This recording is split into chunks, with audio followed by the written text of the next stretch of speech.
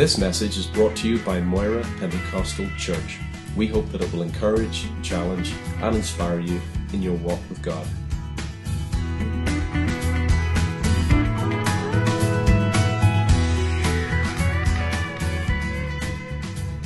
So, come with me, please, to John's Gospel, chapter 8. John's Gospel, chapter 8. And just reading one verse at this point, verse 12. Then Jesus spoke to them again, saying, I am the light of the world. He who follows me shall not walk in darkness, but have the light of life. I am the light of the world. He who follows me shall not walk in darkness, but have the light of life. Natural light, something I'm sure that all of us take for granted. It is so there that we hardly even think about it. Yet without it, without natural light, all life on earth would perish. It is absolutely vital for life on earth. And ever since man was curious to know what constituted light, it led him on a journey, a quest, a never-ending quest to try to find out the mysteries of light. Some of the best intellects on earth, men like Albert Einstein, spent years of their lives devoted to finding out all they could about the secrets of natural light. Now, we do know that light travels. We know its speed, 186,282 miles a second. We know that there is a spectrum of light, 7 colors that make up the spectrum of light. We know also about its infrared and its ultraviolet qualities. So there's much we know about light, and yet there's still something mysterious about it. There's still more to be found out about it. And even it's being used as a weapon today. The American Army has developed a laser beam that can destroy even tanks. Can you imagine that? Do you know there's lasers that are shot to the moon to see how much movement there has been in the moon? There's mirrors up there and there's lasers shot up at it that reflects back again. So light is a very, very powerful thing indeed. We know that Albert Einstein, again, that in his discovery of the mysteries of light, he discovered that light is a constant, that it travels, when it travels in a vacuum, that it's constant, it never changes. And of course, that led him into the discovery and his great equation of EMC squared, and how even all that led into the nuclear age. And so there is much mystery about light that is being discovered. Now, in the New Testament, the Holy Spirit paints for us a picture of Christ as light in the world. And not only that, but us, you and I, as light in this world. And so let's look this morning just for a moment or two at how the properties of light, how that relates to Christ and how it relates to us as believers. First of all, light is constant. We said a moment ago, the speed at which light travels in a vacuum is always constant. As far as we know, it is the only constant in the whole universe. If you think that everything in the universe is moving, there are those who would claim that it's expanding. All of that is an argument, but there are those who claim that it's expanding at an alarming rate. We know that the planets are continually moving. We know that the earth is going around the sun continually. We know that even the stars in our galaxy is moving around. So everything is moving, oftentimes at different speeds, in different ways. But light is constant. It never, ever changes. It's amazing. Constant. This is the very nature and character of God and his Son.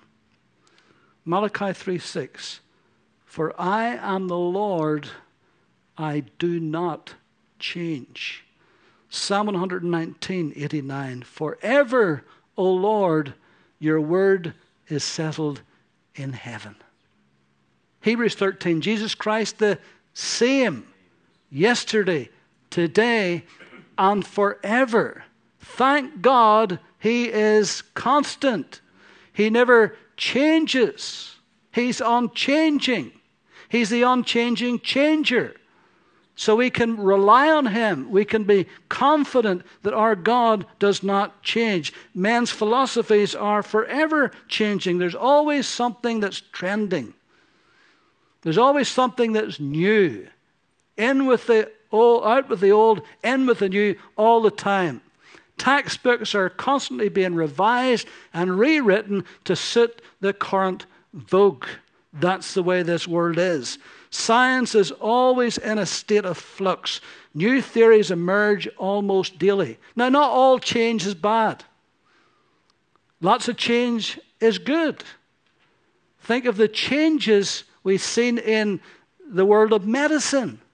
Aren't you glad for the changes that there has been in medicine? We're all living longer. Think of the changes in travel or in technology or whatever. There's always changes, and many of those changes are for good. But when it comes to moral issues and ethical issues, when it comes to ideas and philosophies and thoughts regarding spiritual things, regarding our eternal destiny, then we need to be careful about change in those areas. Because often it will lead us astray, and it will cause us maybe to be lost. But God will not change. He is constant. He is unchangeable. Jesus said, heaven and earth shall pass away, but my words shall never pass away. And so whenever we look into God's word and we see the words that Jesus spoke, nothing can ever change that. He will never take that back. He will never say, well, I changed my mind about that. There's lots who would love it if we could change the word of God, but we can't. And God's not going to change his word for you or me or for anybody. It is settled in heaven. And the only thing we can do is get in line with his word, with what he has said, and agree with it, because he's not going to change it. So the sooner we agree with it, the better it's going to go for us. Isn't that right? We too, as believers, are to strive to be constant, to be consistent, to be dependable, to be unchanging. 1 Corinthians 15:58. Therefore, my beloved brethren, be steadfast, immovable, and yet always abounding in the work of the Lord, knowing that your labor is not in vain in the Lord. Whenever those 3,000 got saved on the day of Pentecost, in Acts 2:42, this is what it says about them. And they continued steadfastly in the apostles' doctrine and fellowship and breaking of bread and in prayers. The thing that really gelled and built and strengthened that early church was their steadfastness in the apostles' doctrine, in prayer, in fellowship, all of that there. They stuck at it. They made sure they were there. They made a point in understanding the apostles' doctrines, and they had to go and listen and be taught and make sure they understood. But it was constant. It was steadfast. Colossians 2:4. Now this I say, lest anyone should deceive you with persuasive words. For though I am absent in the flesh, yet I am with you in spirit, rejoicing to see your good order and the steadfastness of your faith in Christ. That's a lovely term, isn't it? the steadfastness of your faith in Christ. Every pastor of every church can point to people that are completely and utterly dependable. You don't even have to think, are they there? You don't even have to think, are they at their post? You don't even have to think, are they doing what they're supposed to do? You know that they are and they will. Why? Because they're steadfast and they're dependable and they're constant. Thank God for people like that. Amen. That's the very heart of every church. You could not have a church. You couldn't build a church unless you had at least a core of people who will do that and be that. Light is constant. Light is beneficial. As I said earlier, no light, no life. Every human being, every animal, every plant on earth is dependent upon light. Plants need the action of light in order to grow. Yes, they need rain, all of that there, heat, but they need light.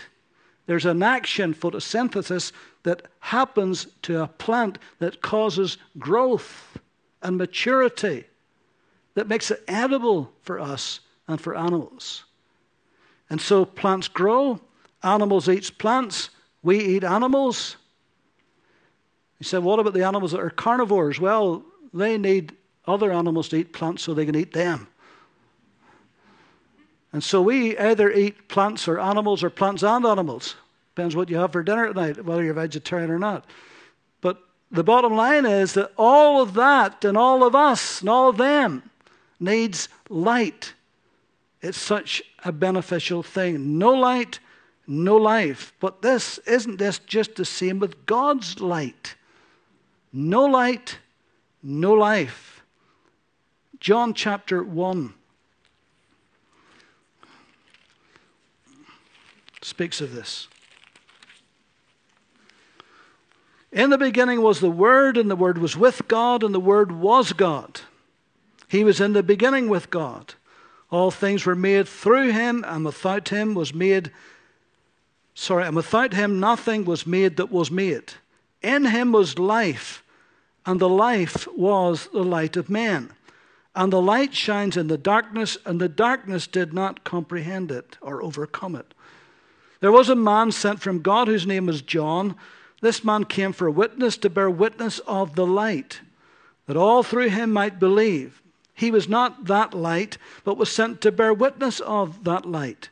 That was the true light, which gives light to every man coming into the world. He was in the world, and the world was made through him, and the world did not know him. He came to his own, and his own did not receive him. But as many as received him, to them gave he the right to become the children of God, to those who believe in his name, who were born not of blood, nor the will of flesh, nor of the will of man, but of God. And the Word became flesh, dwelt amongst us, and we beheld his glory as the glory of the only begotten Father, full of grace and truth. Now, John in his gospel uses light and life interchangeably.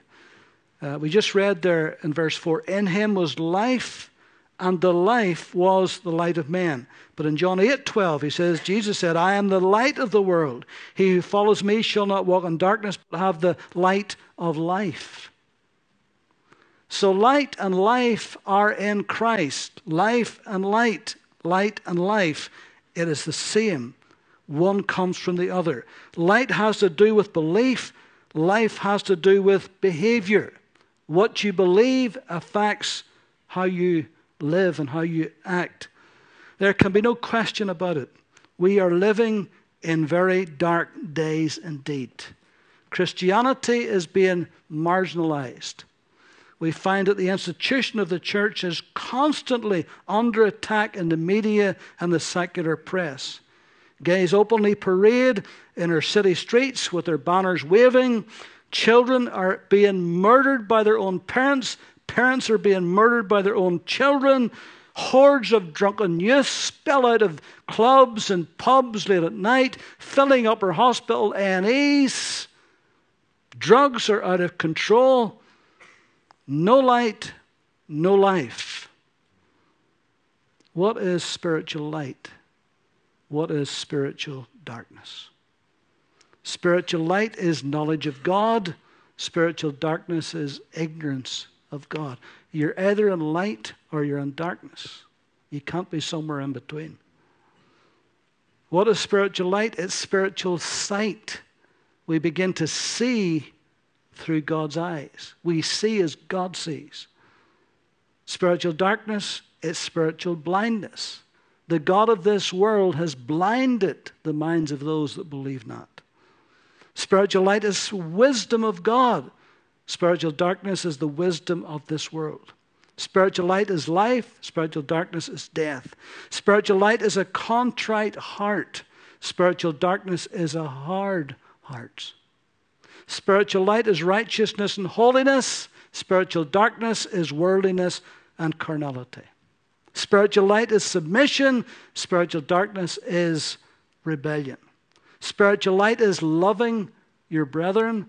Spiritual darkness is hating your brethren. John says, if you hate your brother, you're still in darkness even until now. And Jesus said, I am the light of the world. He who follows me shall not walk in darkness, but have the light of life. Notice that Jesus makes the distinction between light and darkness, between spiritual light and spiritual darkness. See, no matter how much a man's mind may be enlightened, no matter how clever or how brilliant he may be, no matter what his IQ is, how high it is, if he does not acknowledge Jesus as the light of the world, the Bible says that man is in darkness. Without the life of Christ, men are spiritually dead. They cannot bear fruit. They cannot bear fruit unto life eternal. They're like a plant that's starved of sunlight. See, this is why a scientist can study all of his life the amazing complexities of physics or chemistry or biology or neurology or anthropology or any other ology you want to talk about. He can study his whole life about that. He can write papers on it. He can write books about it. But if he doesn't acknowledge Christ as the light of the world, he is in darkness. See, this is why atheist Stephen Hawking, the man in the wheelchair, he's probably the most brilliant physicist ever.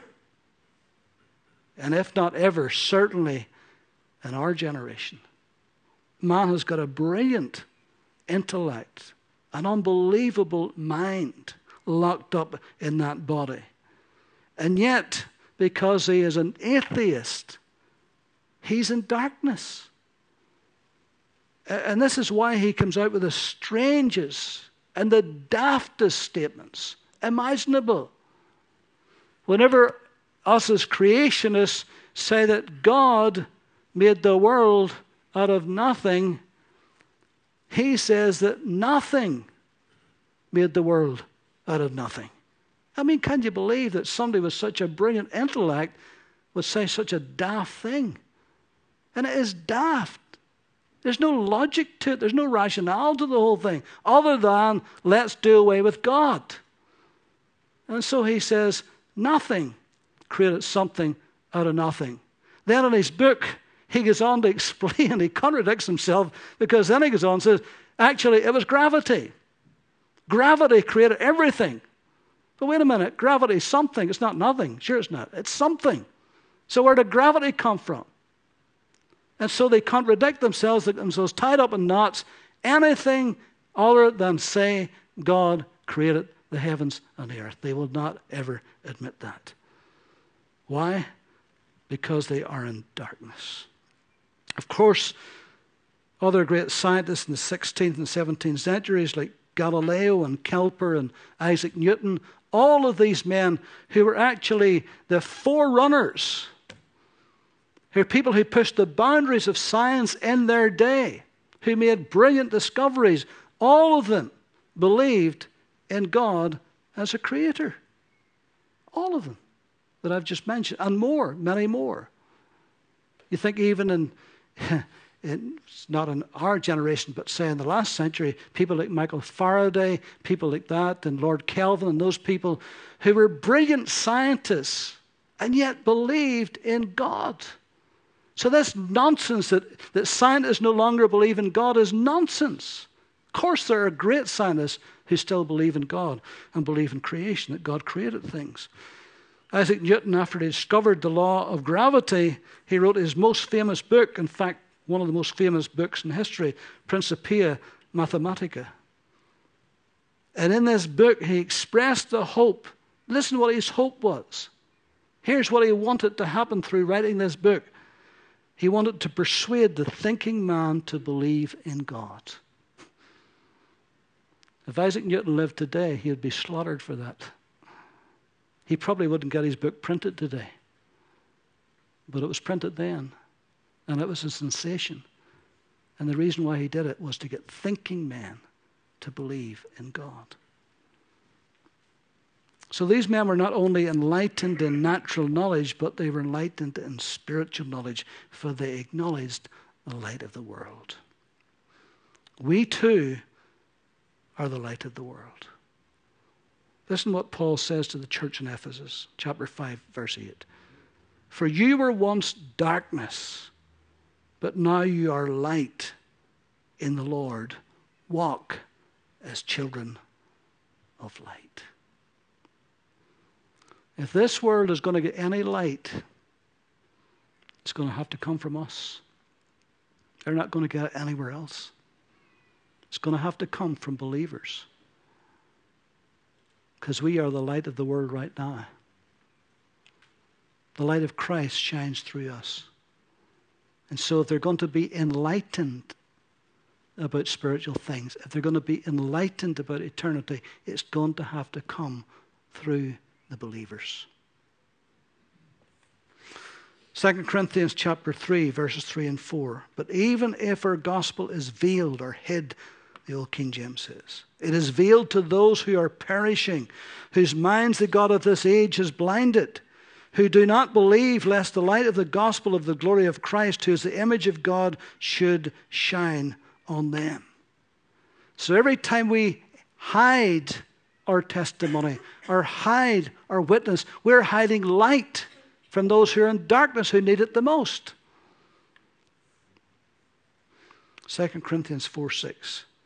For it is the God who commanded light to shine out of darkness, who has shone in our hearts to give the light of the knowledge of the glory of God in the face of Jesus Christ. God has shone his light in our hearts that we may give the light. So the light that we have received, we're to pass it on. Somebody, somewhere, sometime, shone a light in your life. Because like me, you were walking in darkness. But somebody shone the light. And you were drawn to the light. And you received the light. So now you're a light bringer, a light giver. Colossians 1:12 and 13. Giving thanks to the Father who has qualified us to be partakers of the inheritance of saints in the light. He has delivered us from the power of darkness and has conveyed us into the kingdom of the Son of his love. Partakers of the inheritance of the saints in the light. And then Paul says in Philippians 2:15, that you may become blameless and harmless, children of God, without fault in the midst of a crooked and perverse generation, among whom you shine as lights in the world. So there's our mandate. There's our marching orders. Wherever we go, we're to shine a light. We're to be a light. And sometimes it's not just the words that you say. Sometimes it's the actions that you do. Shines the light the greatest. It draws people. Then you can share. Wonderful thing about sharing with somebody who's an unbeliever, you can almost see that moment that light hits them. You can be talking to them, and then suddenly the Holy Spirit uses what you have said, and suddenly the light goes on. And maybe for the first time, they're beginning to get it. They're beginning to see the truth of what you have just said. And it's a lovely moment when that happens, because the Holy Spirit, you know at that point, is working in their hearts. The light is beginning to shine. Light is constant. Light is very beneficial. Light is pure. Now we know that in the spectrum of light there are 7 colors.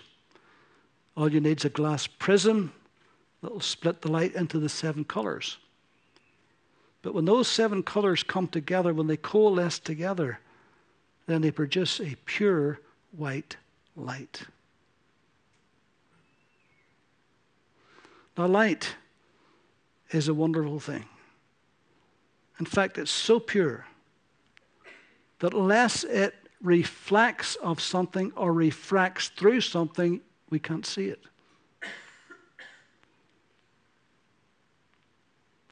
It has to bounce off something or go through something before we can see it. When light hits our atmosphere, all the little particles in our atmosphere cause us to be able to see it. If you go above our atmosphere, when I was in the astronomy club years ago, one of our guys actually went up to the edge of space in a MiG, an old Russian MiG. And he says one of the most amazing things was to see the blackness of the sky above you, and yet the sun was at its brightest and the sky was at its blackest. It's amazing. He says you could see the stars and see the sun in the same sky, and it was black, pitch black. But when you come into our atmosphere, then we can see it. We can see the light.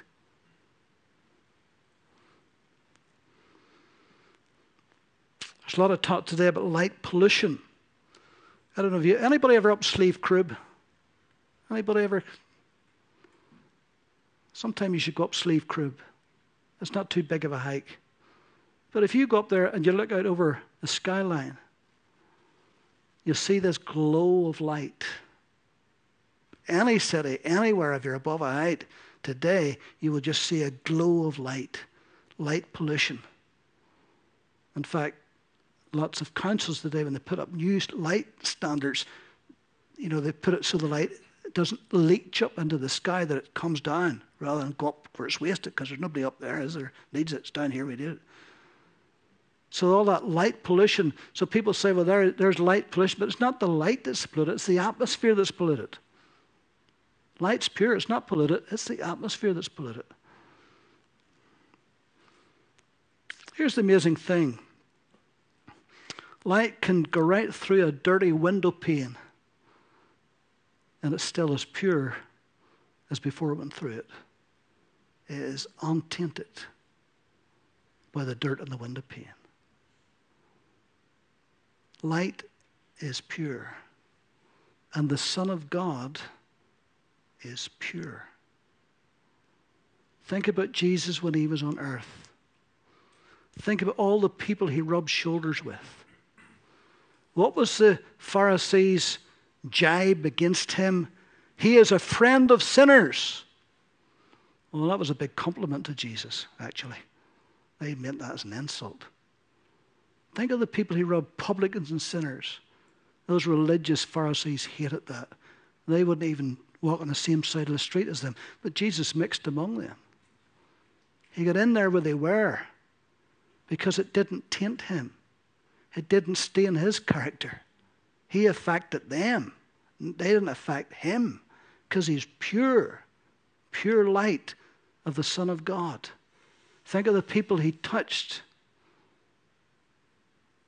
but their sin didn't touch him, didn't stain him. What does the scripture say in Hebrews 7:26? Jesus was holy, undefiled, separate from sinners. Now note it doesn't say separated from sinners. The Pharisees were they separated ones, because that's what it means. They most certainly separated themselves from sinners. But Jesus didn't separate himself from sinners. He was wholly undefiled and separate from sinners, but he didn't separate himself from sinners. He was different than they were, but he came alongside them to help them and to rescue them the way he did for us. And there's a difference, isn't there? And he brought his light into their darkness. What a moment. What a moment when that adulterous woman lay at his feet, ashamed, humiliated, embarrassed. People scorning her, wanting her stoned. But Jesus shone his light into her life. And she never was the same. I don't think she ever committed adultery ever again after that. Her life was changed forever. 1 John 1:5, God is light, and in him is no darkness at all. 1 Peter 1:19, Jesus was a lamb without spot or without blemish. Although we will never be as pure as Christ this side of eternity, yet we are to strive for purity. We're to strive for purity. 1 John 3:2-3, Beloved, now we are the children of God, and it has not yet been revealed what we shall be, but we know that when he is revealed, we shall be like him, for we shall see him as he is. And everyone who has this hope in him purifies himself just as he is pure. Is it not a fact that in this world we are constantly being bombarded with impurity? Constantly. And it is a fight of the flesh and a fight against the world, the flesh, and the devil to keep ourselves pure in an impure world. The world is a cesspool, isn't it? Yet we have to live in it. So we have to do everything we can to keep ourselves pure. No easy task. So we need the help of God to do this. 1 Timothy 5:22, Do not share in other people's sins. Keep yourself pure. Philippians 4:8, Whatever things are pure, think on these things.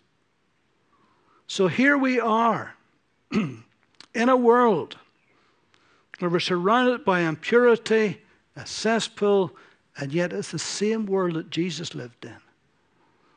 And yet Jesus was able to live in it in purity. And Paul says, keep yourself pure. Purify yourself, even as he is pure. Jesus is the light of the world.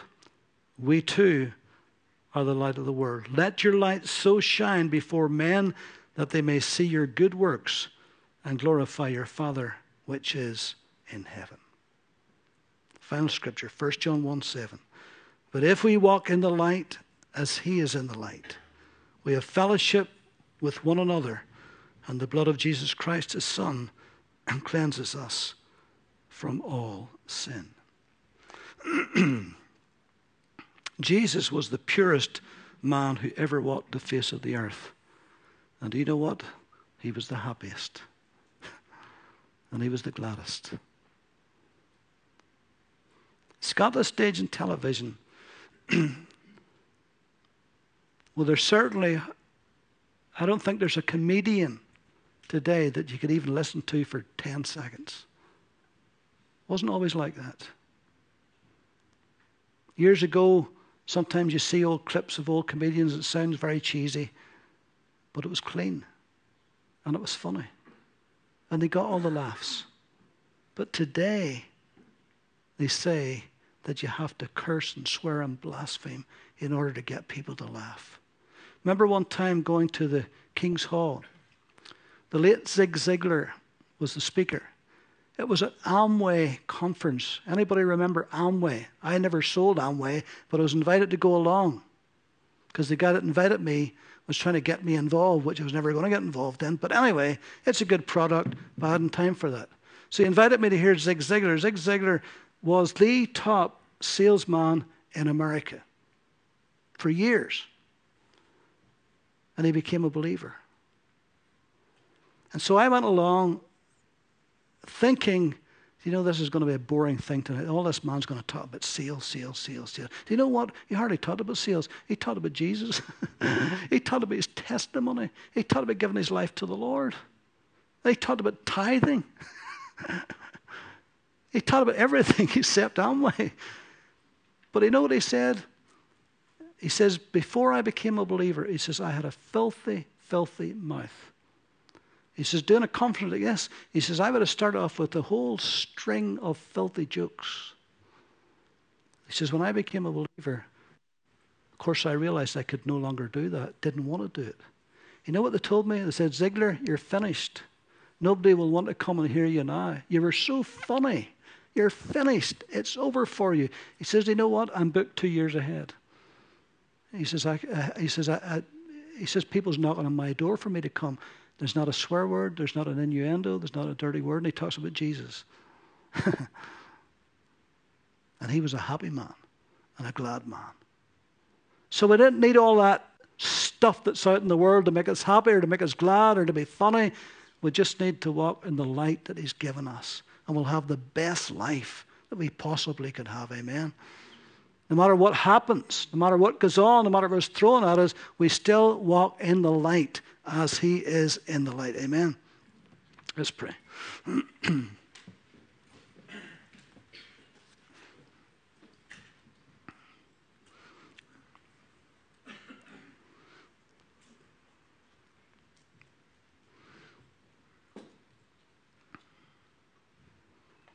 Lord, you have given each and every one of us a calling and a mandate to go out and to shine our lights before men.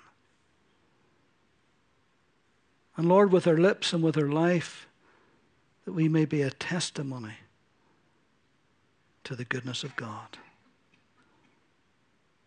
So Lord, help us to do that, even in the little things,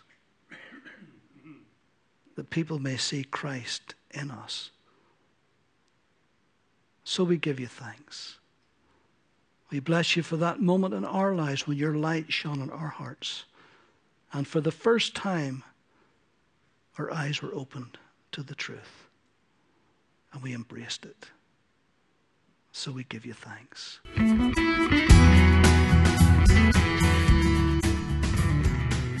Thank you for taking the time to listen to this message. For more messages like this one, visit us online at www.mpc.org.uk. You will also find a selection of informative videos at youtube.com/Moira Pentecostal.